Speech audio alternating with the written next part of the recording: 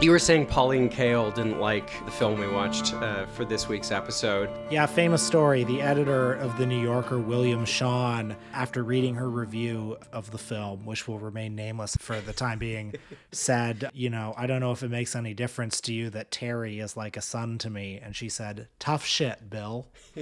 When did Pauline Kael pass away? She died in 2001, but she had been retired for 10 years or so because she had Parkinson's. But so she obviously, having passed away in 2001, could never have gotten Twitter. I would love it if she had Twitter. I think it would go a little something like this. No, but how would it have gone? Would Pauline Kael have been, would she have become an insufferable Twitter lib? Would she have kind of maybe moved culturally to the right in some way? What do you think? Well, first of all, I think she would have resisted it. I mean, she was known for her incredibly long and dense articles. I think she would have viewed it as the downfall of civilization. But I don't know, if she were a little bit younger, but exactly the same person. If she were one of her acolytes, if she were one of the Paulettes, as they were called, who is on Twitter now, yeah, she would be a Russiagate person. You think so? Well, I think James Wolcott, one of her best acolytes, I think he approvingly shared one of those articles about the left is as bad as the right these days. I would have. She would have been in the alt center. I think so, and I also think every review.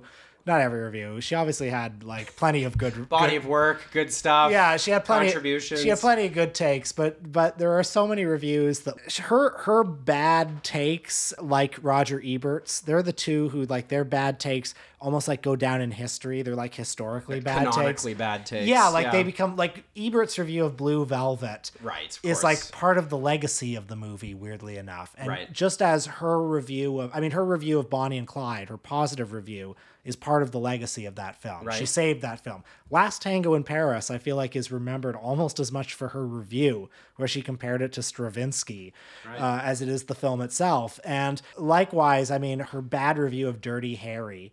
Anytime anybody talks about Dirty Harry, they have to bring up that review. It was the definitive liberal response to Dirty Harry. And I just think if her review of Shoah, the famous Holocaust documentary, which she gave it a very negative review, a poorly written and thought out review, if you ask me, and if you ask a lot of people. It's funny, that's a review that, it's almost become part of history. It's one of the legendary bad takes of all time. And yet the fact that it was written in a pre-Twitter world almost lends it a gravity that it wouldn't have now.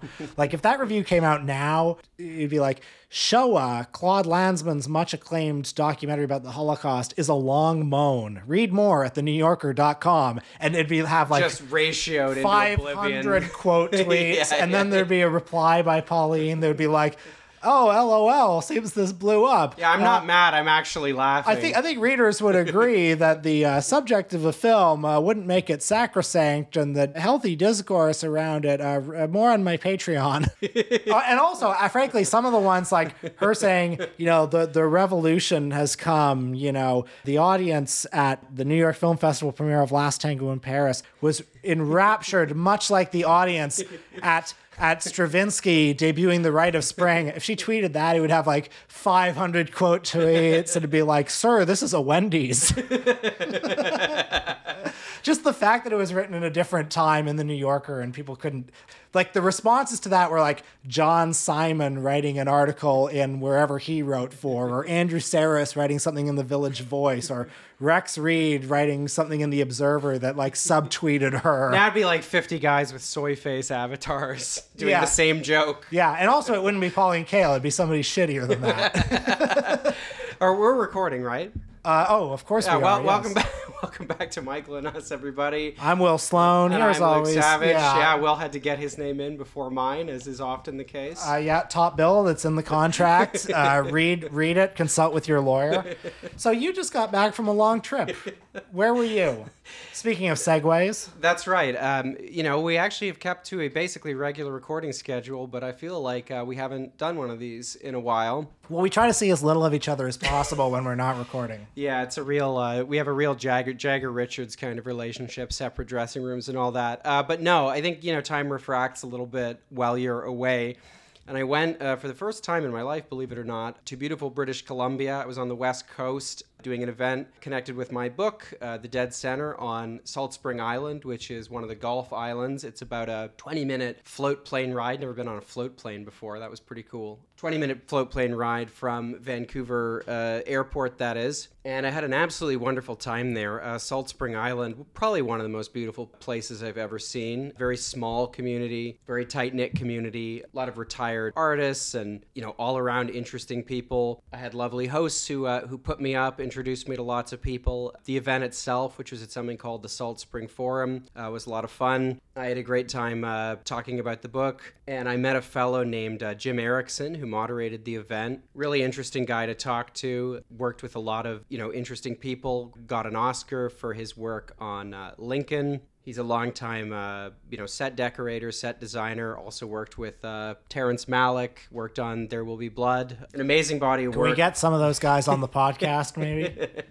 An amazing body of work. Just one of the many people I met. Really lovely guy. Wonderful to talk to. And then afterwards, I spent a few days in Vancouver, which, again, third largest city in Canada. Had never been there before. Beautiful place. Very welcoming. Had a really nice time. My laptop died. That kind of sucked. I spent the week working at the Vancouver Public Library, which I have to say, also very nice. God bless public libraries. They set me up with a temporary library card in like 30 seconds, let me use the computers, even though I don't live in BC. It was great. Anyway, not going to summarize the whole trip, but, thanks Salt Spring Island and Vancouver for being so welcoming. I had a really nice time. And I don't know, it just feels like we haven't podcasted in a while, even though, it's been about the same interval as it usually is between episodes.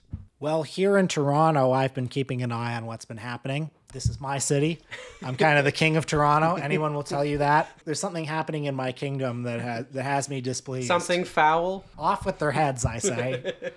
In the past on the podcast, we've talked occasionally about the local media, and one such media venue we've talked about is Now Magazine, the venerable alternative weekly. For those of you who are younger, might not know what an alternative weekly is. Picture a time when every city had, a little free newspaper, a rag. Picture a time where there were multiple newspapers. Some of them were independent. Some of them only existed locally. I know that's hard to imagine. And these were like bar rags, tabloid size. You'd pick them up at the subway. You'd pick them up at your local restaurant, your grocery store, just at the entrance. Typically, you pick them up because you wanted like concert listings or movie listings or that sort of thing. You wanted the ads for the escorts at the back, perhaps. Yeah, that was a big part of the business model. But they also had, a lot of like local news, often like reporting on local politics, things like that. And I think people know what an alt weekly is, to be fair. Well, and typically leaned to the left. I would say alt weeklies. Don't think I'm painting with too broad a brush. Pretty lefty. The Village Voice. The Village Voice, right, is the emblematic, alt weekly. Well, Now Magazine lasted in Toronto much longer than most of them. You say lasted in the past tense, but I believe it is technically still alive, is it not? Well, not in print form. It's been struggling along for a little while now. For many, many years, it was an independent. But a couple of years ago, ownership of it was given to this media conglomerate that had ambitious plans to consolidate basically all of the remaining alt weeklies in the country. And I believe there was a brief period where they were going to pivot to writing a lot about esports and cannabis. Esports and cannabis were going to save the industry. Yeah, you could tell some venture capital guys got in a room and they're like, all right, guys, it's time to innovate. And that was the result. Well, it was around that time that they stopped running the escort ads, which used to take up basically the back half of the publication. There are various reasons for this. I believe one of the reasons was that the conservative federal government passed new legislation that, if interpreted a certain way, could have implicated people who run ads like that in, pimping and pandering. But I'm sure there were other reasons why they got rid of it as well. But of course, that took away a lot of the income that makes a paper like that run. So I think they thought esports and cannabis were the industries that were going to take it over. Anyway, that only lasted a certain amount of time. And then really alt stuff like esports, cannabis. I do think this is a problem. Yes. The venture capitalists who take over alt weeklies are not exactly alternative people, at least not in the traditional sense. And Now Magazine has been kind of an interesting drama in this city for the last year because for 8 months, if if you know any of the people who worked there, if you followed any of them on social media, you knew that whoever the company was that was putting this out had basically like stopped paying the people who were working there. Well, and the stands and the boxes are still around, but they'd often be empty. And apparently issues were being produced. I mean, I don't think we ever saw much proof that they were printed out, but you could find the PDFs online. The content was coming online, but the people who were working there writing this content for apparently 8 months were not being paid for it. For many of them, their stated reasons were that, first of all, they believed in the brand. You know, they believed in having an alternative, progressive media voice in Toronto. And also, they thought that whoever was going to buy this brand from the... whatever the LLC was. the negligent deadbeat owners was going to pay that 8 months of salary. But it turns out that was not the case. There's an article in the CBC this week called Now just became one of Canada's only Black-owned publications, but rebuilding will be a struggle. And the second half of that headline, the rebuilding will be a struggle, has to do with the fact that they're not paying those employees for their 8 months of lost wages, because apparently the new owners of Now Magazine struck a very clever deal where they bought the brand and the digital assets, but not the company. So therefore, yeah, they bought the word Now Magazine. They bought all the content on the website, but they didn't buy the company. Right, they bought the IP, not the institution. And therefore, they did not buy the debt. I don't know how it works. I mean, look, I don't know the history here, but it's like, I'm sure there's like the usual story of like rank deregulation behind that. That's the only way I can imagine that was possible. So, I mean, this article is very interesting reading. The staff are understandably quite perturbed that they're not going to get paid for all of this. I do want to say that you can go on nowtoronto.com and see the new refurbished into the 21st century Now magazine. It looks really bad. It's lowercase, right? They've gone lowercase. Well, it's like when Q with Jian Ghomeshi just turned into lowercase q right after Jian Ghomeshi left in disgrace. Now it's Now lowercase. And some of the top trending stories are Metrolinx to postpone cutting of historic trees at Toronto's Osgoode Hall. Canada stalls on trade pact. Pamela Anderson's Netflix documentary aired and viewers are commending her vulnerability. Merritt Stiles officially becomes leader of Ontario NDP. Let me see what else. Toronto is Canada's 7th most family-friendly city, report. I saw Rad, who used to be one of those staffers at Now Magazine, comment on Twitter that apparently they're quoting like Fraser Institute reports in their articles. A bit of a rightward pivot underway. So I encourage everyone to check out the Now Toronto Twitter feed if you want to see what a zombified brand looks like. Just like if you want to see like what looks like just an algorithmically generated series of tweets about the news says that trees are still growing. Comment and retweet if you think this is good.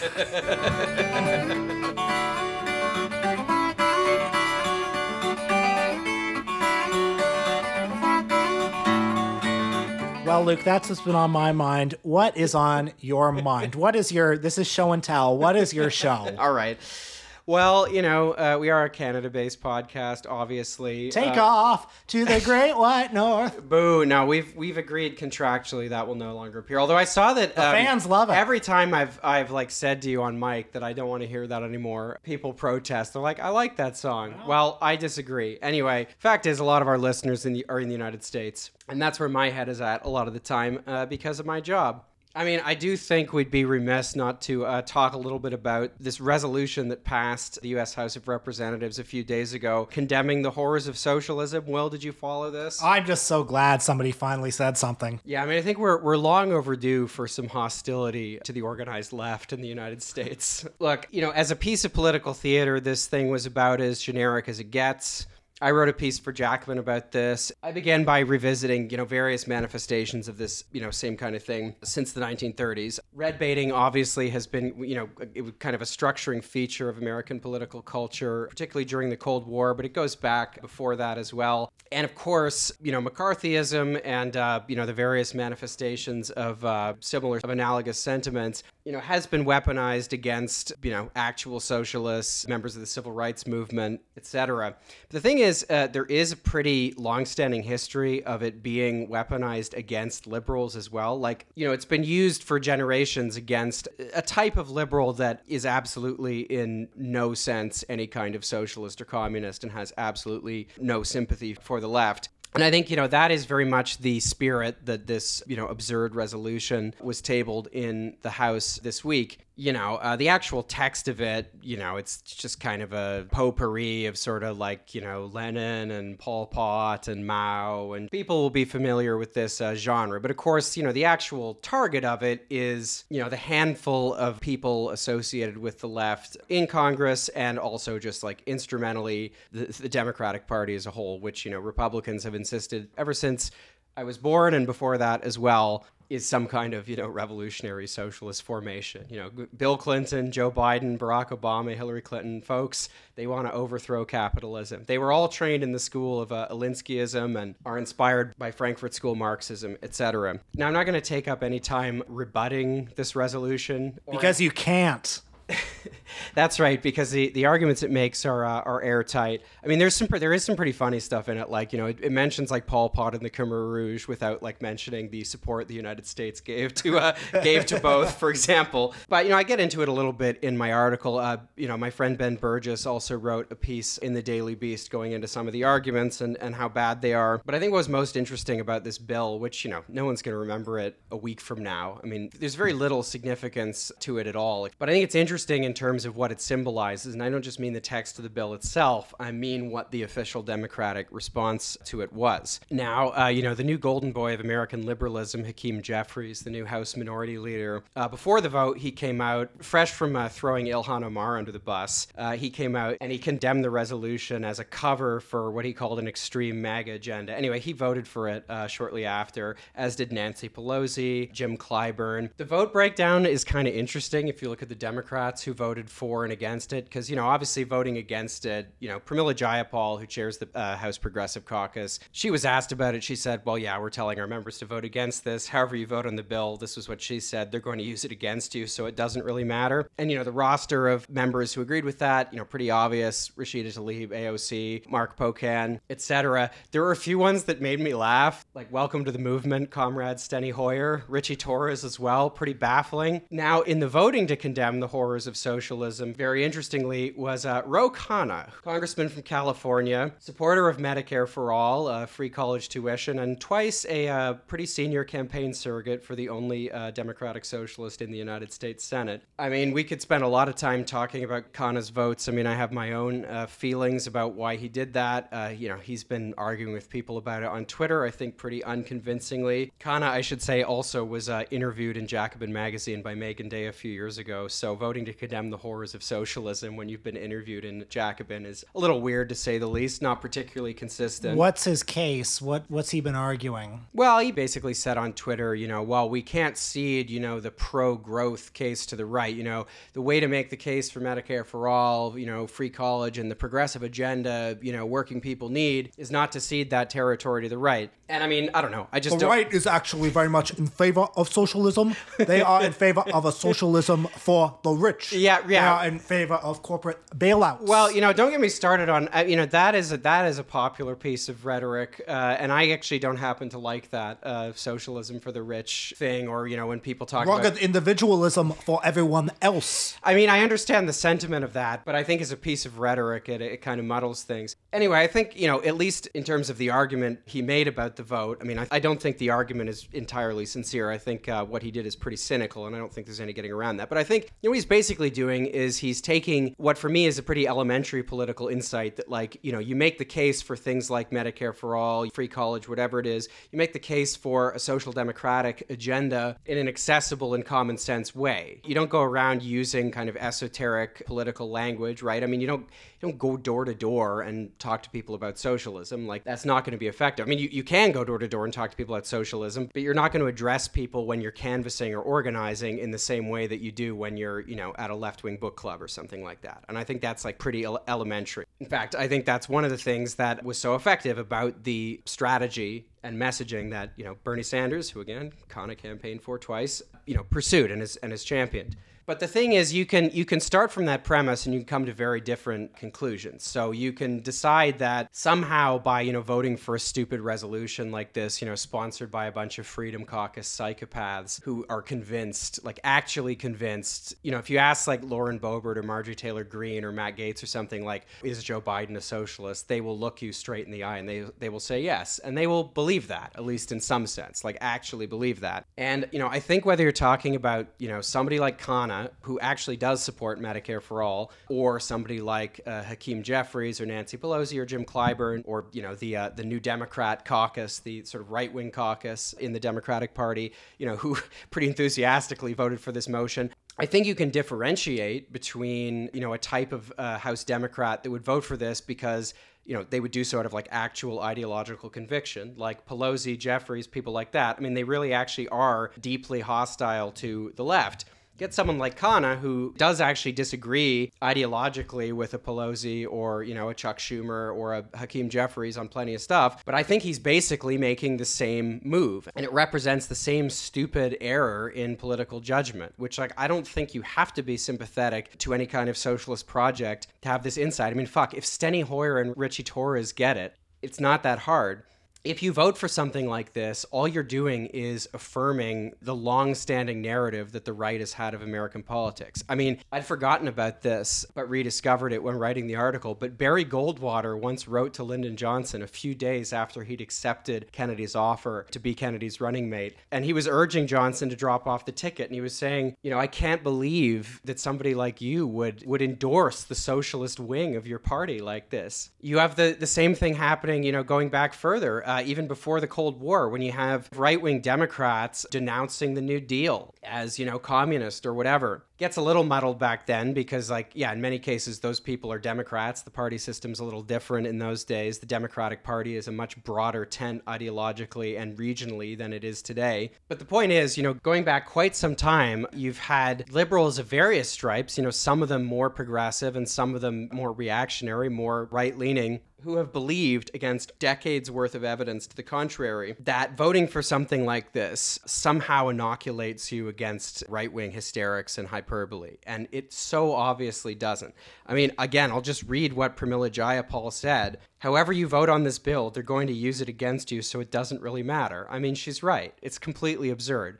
We can move on from this in a second, but I think I did have one at least vaguely optimistic takeaway from all of this, which was that, in compiling, the first thing I did is I sat down and I compiled dozens and dozens of examples of things that Republican politicians for the past few decades have deemed socialist or communist. And I mean, it's literally Bill Clinton's tepid healthcare reform, obviously the Affordable Care Act later. Mitch McConnell did a video in 2018 where he said, we need strong borders, not socialism. So, I mean, it really is just a sort of floating signifier. The right's opposition to socialism, their conception of it is totally mythic. They don't actually really know what it is. It's just anything that partisan conservatives oppose at a given moment. And I think that for obvious reasons, when you use a word or a slur as much as they've leaned on this particular one, I think it's kind of drained of value. And I really do think, Bernie Sanders obviously didn't win the Democratic nomination, but if someone with his politics who openly identifies as a Democratic socialist and does not do the thing Ro Khanna stupidly and cynically tried to do this past week, where it's I support Medicare for all, but I'm pro-growth and I'm not a socialist, etc. If Bernie could do that and get as far as he did both times with all the forces ranged against him, I mean, I really think we don't need to be scared of this anymore. If Joe Biden or Hillary Clinton or Barack Obama is a socialist, then,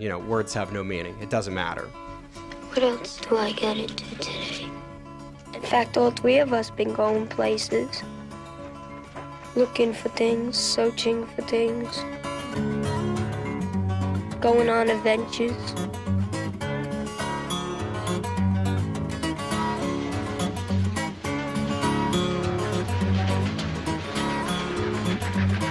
They told everybody they were brother and sister. My brother didn't want nobody to know. You know how people are. You tell them something, they start talking. Terrence Malick wrote and directed this story of adultery, set principally in the wheat fields of the Texas Panhandle just before America entered the First World War. It's both a nostalgic and an anti-nostalgic vision of the American past. The landscapes are vast and lonely, with the space in the images strained and the figures tilted. The characters are monosyllabic, near mute. What is unspoken in this picture weighs heavily on us, but we're not quite sure what it is. The film is an empty Christmas tree you can hang all your dumb metaphors on. And that is what I think of the film that we watched today, Terrence Malick's 1978 classic, Days of Heaven. Now watch this drive. I actually hadn't seen this movie in over a decade. I saw this movie at U of T at the Innis College Free Friday Films. Hell yeah. They played it on 35 Man, so many millimeter. fond memories. Haven't thought about that for a while. Yo, they've played it on a 35 millimeter print. I want to repeat that. A 35. They used to fucking ship in 35 millimeter prints at the Innis College Free Friday Films for free. And I, week after week, used to say, I'll do it some other time. I saw Casino there. I saw Boogie Nights there. I saw the great film Super Fuzz there. A number of other films, but not enough. I should have seen more. And what you were just reading, of course, was not, in fact, a monologue that you had written. This is not going to be one of those episodes where we argue. That was presumably Pauline Kael's review, how it opened. Yeah, it is her review from her reference book, 5001 Nights at the Movies, condensed from her New Yorker review. This is Terrence Malick's second film. I do think it's quite good. It had been so long since I'd seen it. It was kind of like watching it again for the first time, I gotta say. So this might be my favorite film. I think Wow. I just need to get that on the table. Having just watched it again, I think I do not disrespect that. We have not talked about Terrence Malick on this podcast very much. I mean, I think he's come up, but we've never done a Terrence Malick film. I hope we can change that. I think one of the reasons is just because when you like something as much as, we both like Terrence Malick, I think it can be difficult to talk about. I mean, it's nice just for the purpose of, content production when there can be a little bit of tension in your opinion about something. There really is no tension in this one, which I think is basically a perfect film. And so, if anything explains our reticence to discuss it, I don't know, it's probably that. I mean, we're also just lazy, so who knows? I mean, if I have any reticence to discuss, I've never had any reticence to discuss this movie. I think it's just that Terrence Malick, my relationship with him is he's somebody who, over the course of 15 years, I've seen all of his movies. I never had like a concentrated dose of studying Terrence Malick, And I would say, like a lot of people in the last couple years, my interest in him has sort of waxed and waned. I mean, he's somebody who, for the first 30 years of his career, we only made 3 movies. Well, yeah, he cultivated this very like Kubrickian mystique around him. Decades sometimes passed between movies, and then it was. Well, he made Badlands in 1973, and then this film came out 78. 78, and then he didn't make another movie until The Thin Red Line in 98. Came out 98. And then he made The New World in I think 2005. It was 2005, yeah. And then I saw that one theatrically. That's the first. That's when I got on the train. Right. And then Tree of Life in 2011. So that's 5 films between 1973 and 2011. It's not a lot, but every single one of them is amazing. Yeah. And then after that, there was a sudden burst of productivity, a movie every year. And here I actually don't know, I would consider myself like a Malick head, but I actually don't really know his films for the last decade or so. I would love to hear your thoughts. I would like to revisit some of those films because for me, seeing them year after year, it was sort of diminishing returns. The shocking novelty, frankly, of the style of Tree of Life, that very almost ethereal, very little dialogue, very little story, the camera almost like this butterfly observing the events. Well, there's a director's cut of Tree of Life, right, which I think neither of us has seen. Criterion has a longer version that they put out, which I would like to check that out. Next week, The New World, week after Tree of Life. All right, let's do it. Why not? Why not? It's our podcast. Yeah. We can do what we want. Because I would like to do a deep dive. Because after that, I mean, I honestly think we're karmically do after the movie we watched for the Patreon this week. You didn't like Amityville Karen? I did not, but you can find out what Will thought of it at patreon.com/Michael and Us. Patreon.com/Michael and Us. We have an extra episode every week. Recent episodes include our 400th episode spectacular, where we talked about the Cool Duder movie. Cool Duder directed a movie called Amityville Karen. We've also done recent episodes on such topics as Black Adam and Nick Zed's Police State. Opposite ends of the spectrum there. After Tree of Life, there was one movie after another, and like it almost became a little shticky for me, all those shots of women twirling in fields. And by the time it got to that one, A Hidden Life, about the conscientious objector, and I was watching it thinking, like, does this style even benefit this material anymore? Is this style almost becoming a sort of like shorthand? I could be completely wrong, but that's how it rubbed me at the time. Well, let's turn Michael and Us into a Terrence Malick podcast for the next 2 months, and we'll find out. By way of putting Terrence Malick and Days of Heaven in context, I want to read a little bit from an essay called Unearthed as It Is in Heaven by Adrian Martin. Let's start off with this. He writes, like many American directors who emerged in the early 1970s, Terrence Malick went to film school, to the American Film Institute, where indeed his fellow students included Paul Schrader and David Lynch. Sorry, can I just interrupt? I saw Paul Schrader maybe 5 years ago give a talk at the TIFF Lightbox. He was trying to explain his concept of transcendental cinema. And the Q&A was various people asking him, different filmmakers, is this person transcendental cinema? Is this person? Is this person? Is it Pitchitpong, Weerasethakul? Is Simon Lang? He would say, no. And somebody said Terrence Malick, and he said, yeah, I went to film school with Terry and all that spiritual stuff. He was talking about that gobbledygook back then, too. That's all he said. How great is that Twitter account that's just Paul Schrader's daily Facebook posts? I love it. It's so good. If you don't know what we're talking about, pause the episode and check it out. So anyway, Terrence Malick's fellow students included Paul Schrader and David Lynch. But unlike many film school graduates, Malick arrived there in 1969 with an already rich and varied past. In the study of philosophy, he translated a book by Martin Heidegger, and in journalism, Newsweek, The New Yorker. He also arrived with a script fully worked out down to the last detail. Badlands, a criminal lovers-on-the-run tale inspired by the exploits of real-life teen killers Charles Starkweather and Carol Fugit. Immediately after graduating, he began taking studio script writing and rewriting assignments. He even worked on an early, eventually discarded draft of Dirty Harry. But determined to bring his long-conceived first feature to the screen, he was simultaneously pushing to get Badlands produced as a truly independent, on-the-run project, gathering financing through a partnership with several investors and ultimately shooting with a non-union crew on a budget of less than $350,000. Warner Brothers released it to great acclaim in 1973. I'll just interject here to say that, if you haven't seen a Terrence Malick flick before, Badlands is actually a pretty good place to start. It stars Martin Sheen and Sissy Spacek. And, it is very Malickian, I would say, but it follows a conventional film structure more than perhaps some of his later films. So it's a good place to begin. Badlands, for all its exceptional qualities of style and tone, especially Sissy Spacek's blankly ironic voiceover narration, seemed to blend in with the general drift of 1970s New American cinema. The pointed reworking of movie formulas and the debunking of social myths familiar from the films of Robert Altman, Arthur Penn, or Bob Rafelson. But his next feature, Days of Heaven, scrambled all presumptions, even the most glowing, about Malick. He put the project together quietly with producers Burt and Harold Schneider and close collaborators who included art director Jack Fisk, and shot in the wheat fields of Alberta, Canada in 1976. He then spent 2 years in the editing room with another friend, Billy Weber, crafting the material to achieve the aura he had first dreamed of. Quote,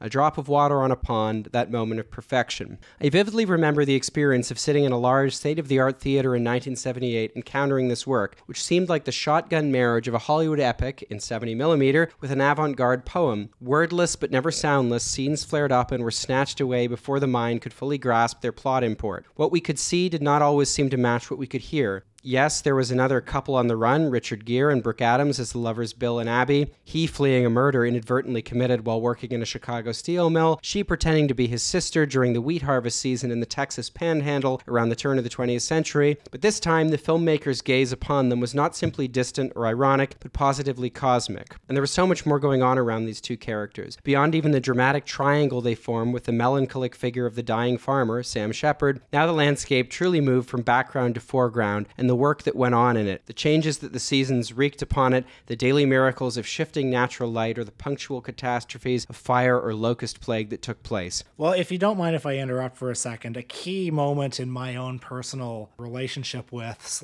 / evolution with Terrence Malick was one day in, I think, 2019, I want to say, when you and I watched The Thin Red Line, which was the only one of his films I had never seen up to that point. I went that long without seeing The Thin Red Line. You saved some good shit for last. Boy, did I ever, because that one, I mean, I'm still quite haunted by that viewing. And what I overwhelmingly remember about that movie, which is about the Second World War, is... Yeah, in the Pacific. Yes. Yeah. The landscape is as much, it sounds corny to say, but in this case it's true. The landscape is as much a character as any of the other characters. True of this film as well, yeah, I would say, and Badlands. I mean, the wind in the trees, that phrase that D.W. Griffith was so fond of, is so important. The trees are as important as the characters are. And that's to elevate the trees, not to bring the characters down. There's a moment in that movie that has haunted me so much where it's after a battle where you see this little bird who's been injured and been covered with, soot and exhaust.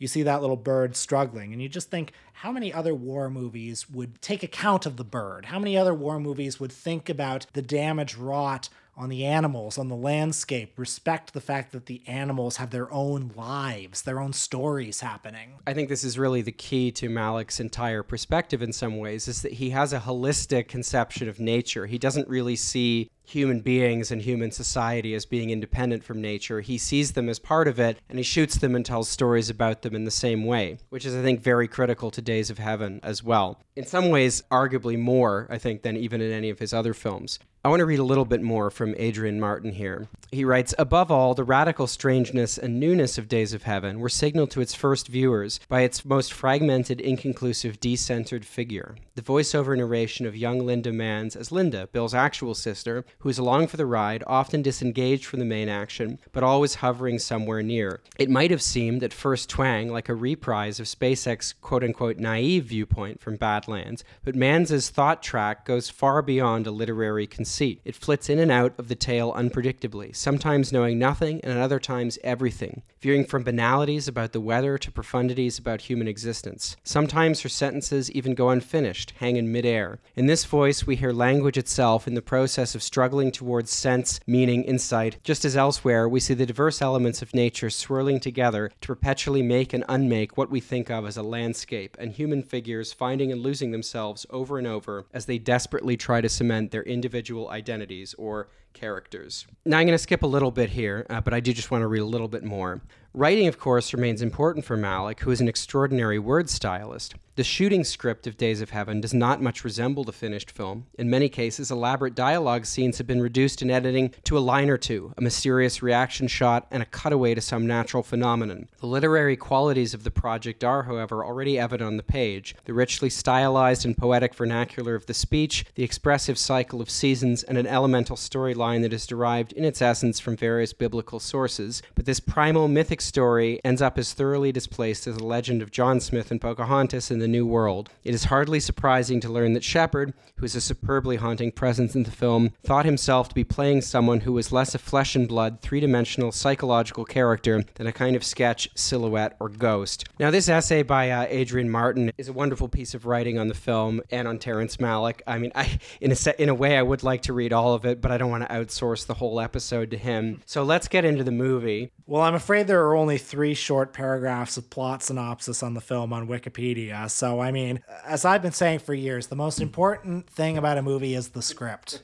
Well, we were listening to an interview with Richard Gere, one of the stars of the film. The pretty woman himself. Yeah, I mean, Richard Gere was somebody who I grew up with in movies. Like, I'd see like trailers for The Runaway Bride on TV. He was kind of, an aging silver fox. But you watch this movie and it's like, okay, I get it. He's a very charismatic screen presence. And we watched this interview with him that I think was recorded in about 2007. And he basically made the point you just did. He said, plot is actually less important to this film, but, really to film in general. I mean, it's what you remember is... How many films do you actually remember the story? How many films, if you said the title, could you actually give the 3-act structure? You don't. You remember scenes. You remember scenes. You remember vibes. Moments, atmosphere. Performances. performances. things like that. And I mean, really, that's what this film is. It's a series of moments. I mean, there was a script, but as Adrian Martin notes in his essay, I mean, the script was basically thrown out. I mean, Malick, as I understand it, basically instructed the actors. He said, look, we're going to take a year or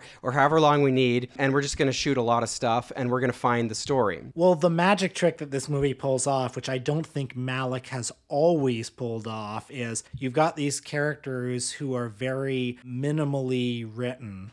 Very little about their backgrounds, very little expository dialogue, very little dialogue in general. Some of them... Just little moments, as Martin says. There'll be snippets of a conversation that'll then cut to a wheat field or something like that. Some of them don't even have names. I mean, the Sam Shepard character, who is one of the three main characters in the movie, is credited simply as the farmer. And yet, all of them feel like, through the power of the performances and through the power of Malick's camera, feel like fully dimensional beings. I mean, this is the thing that is so incredible about this film, is that it achieves a sort of universal poignancy, despite the fact that there's very little exposition, as you said. I mean, the film almost has a sort of view from nowhere. The characters are not deeply kind of fleshed out, and yet I think very quickly we feel like we know them. And these little snippets of dialogue, these little conversations, these little moments, the love, the hunger, the pain, these are very universal feelings. I mean, they just achieve such incredible weight. And I mean, I guess it's as good a time as any to,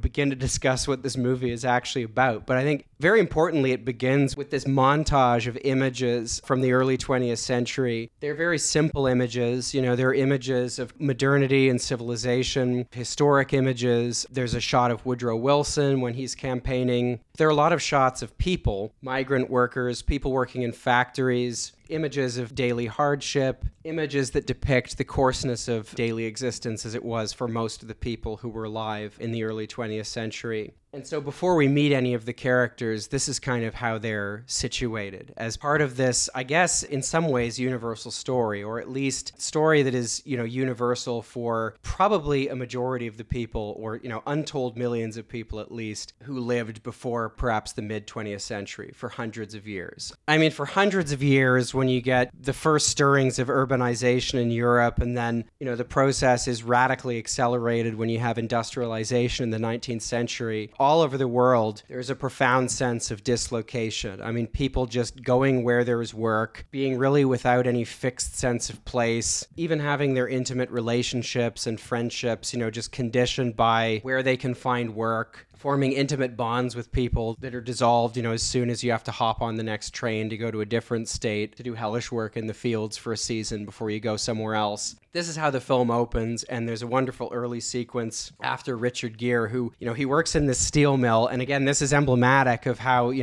how little, in a way, the film tells us about these characters. We see him working in this steel mill in Chicago, and he gets into a fight with a guy that ends up, he's kind of hot-tempered, and, this guy picks a fight with him, completely unclear what the fight is about. We can't hear it over the sounds of the steel mill. Kills this guy accidentally, just has to run away, and they're on a train with other migrant workers traveling down to the American South. I mean, this was all filmed in Alberta, but it's set in the Texas Panhandle, just after the turn of the century. So along with a lot of other seasonal workers, they're hired to work at this farm owned by this young, wealthy farm owner played by Sam Shepard. He's known only as the farmer. Another major character is the farm foreman, played by an actor named Robert Wilk, who was a veteran of Westerns mostly. You can see him in High Noon, among other films, and an amazing face he's got. The two of them, Bill and Abby, the Richard Gere and Brooke Adams characters, like all the other workers, are doing tough manual labor on the farm. One day, Bill overhears a conversation that he thinks means that the farmer, the Sam Shepard character, is terminally ill and is going to die shortly. And he crafts a cockamamie scheme with Abby that Abby marry him and thus inherit his wealth when he dies.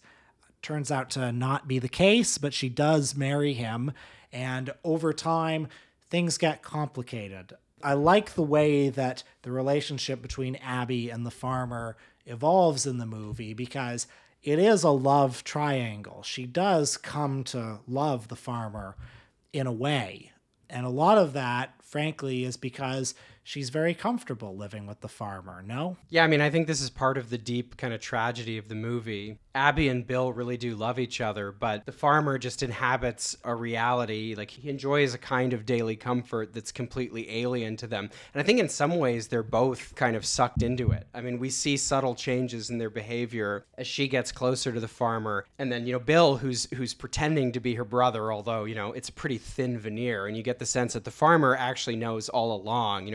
He's willing to sustain the illusion that they're brother and sister. Well, he suspects until it starts to become unavoidable. By which time, though, they've both kind of been pulled into, the orbit, and they both enjoy special privileges. Like, most of the other workers have to leave when, the harvesting season is done, but they get to stay, and they're, having lemonade on the porch. Bill is posing as Abby's brother, by the way. That's an important plot detail, and it seems they're a little more intimate than brother and sister ought to be. Well, that about does it for plot. No, that's not true. There's also a big locust swarm that happens about 3/4 of the way into the film. Spoilers, I guess. That devastates the crops. This happens at around the same time that the farmer begins to understand, fully understand and fully accept the true nature of the relationship between Bill and Abby. After the locust swarm, with his whole personal industry destroyed, the farmer attacks Bill. Bill responds by killing him, and Bill and Abby and Bill's younger sister, the 12-year-old girl who narrates the film, then go on the run, hopefully for some kind of better life. I mean, this sequence is incredible. I mean, for me, when we said earlier that, you remember films because of individual moments and vibes, really, this sequence where the locusts come, for me, is one of the most memorable kind of 10 or 15-minute sequences in the history of cinema. I mean, it builds so slowly and so ominously. It begins with shots of Abby and Bill's sister just preparing food in the farmer's house, and they start to be irritated by the presence of these bugs. And very quickly, the irritation, becomes something more. And then over the course of the next 5 or 10 minutes, this becomes an irritation for the whole farm as workers are dispatched to kind of try to swat the locusts away. We see shots of, the ducks reacting with glee as they're, just devouring as many locusts as they can find. Eventually, they start to try to smoke out the locusts. But then in his anger, the farmer attacks Bill and smashes a lantern on the ground, which then lights a part of the field on fire. And then a few minutes later, I mean, the entire farm is just this like towering inferno, which I guess symbolizes the destruction of whatever illusion was sustaining Abby's marriage to the farmer and, Bill's continued presence on the farm. And, the scene afterwards where the farmer goes to try and kill Bill reminds me of a number of the murders that happen in Badlands. But I mean, Martin Sheen's character is kind of unthinking in his brutality. And a lot of the murders are just, they're completely forgettable. There's no drama to them. He's not somebody who kills with any emotion. And similarly in this scene, I mean, the farmer sort of half-heartedly points a gun at Bill and tries to shoot him. And then Bill just reflexively grabs the gun and,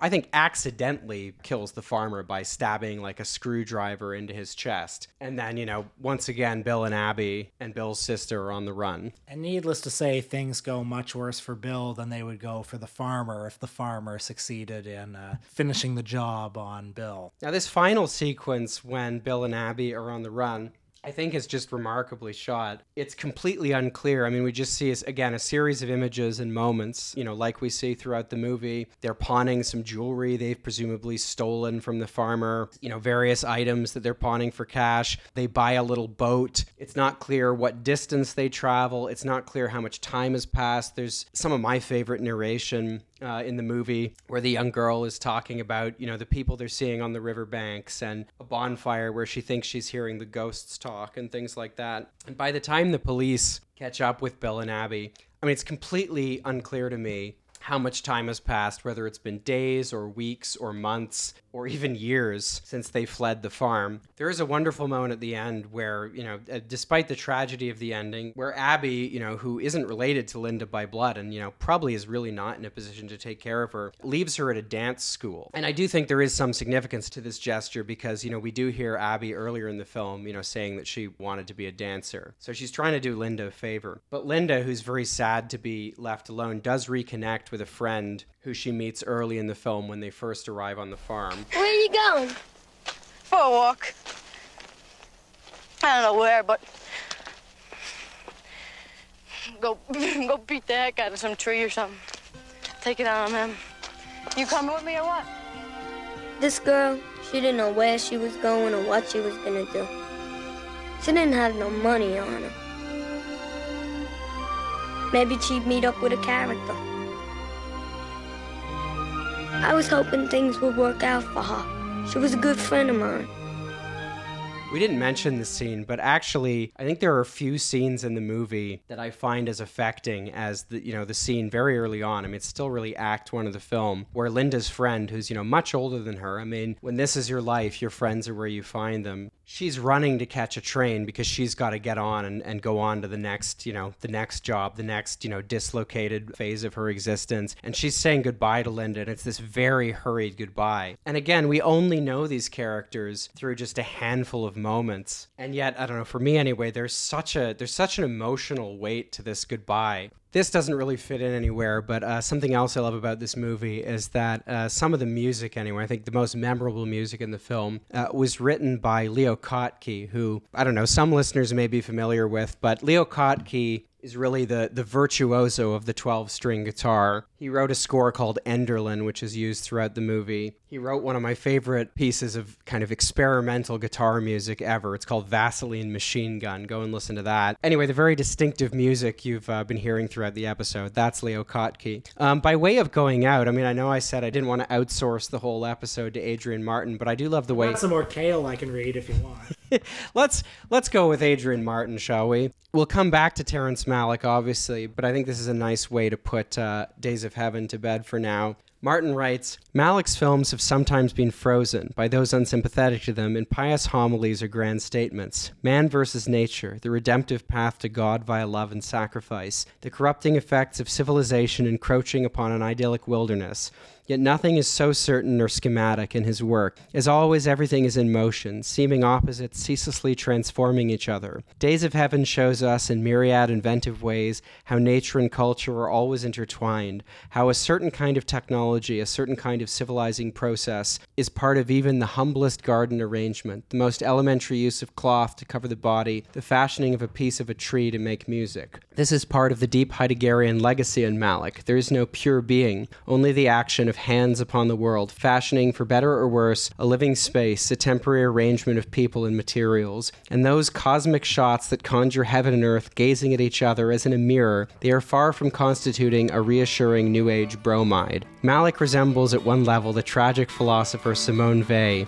The God in heaven in whom she so fervently believed was not in her view, by our side and guiding our every step, but rather very far away, discernible only as a distant echo, someone who had set in motion a terrible destiny machine that would first bring us pain, separation, betrayal, and wars before it delivered us any faint or fleeting redemption. Malick is a true poet of the ephemeral. The epiphanies that structure his films, beginning with Days of Heaven, are ones that flare up suddenly and die away just as quickly with the uttering of a single line, like She Loved the Farmer. The flight of a bird or the launching of a plane, the flickering of a candle or the passing of a wind over the grass. Nothing is ever insisted upon or lingered over in his films. This is why they reveal subtly different arrangements of event, mood, and meaning each time we see them. Because everything is in motion, everything is whisked away quickly, and the elements of any one cellular moment are very soon redistributed and metamorphosed into other moments. Just look at and listen to the last minutes of Days of Heaven, with their split-second swing between end-of-the-line melancholic emptiness and wide-open possibility, for a sublime illustration of this ephemerality, which is miraculously caught and formalized in the language of cinema.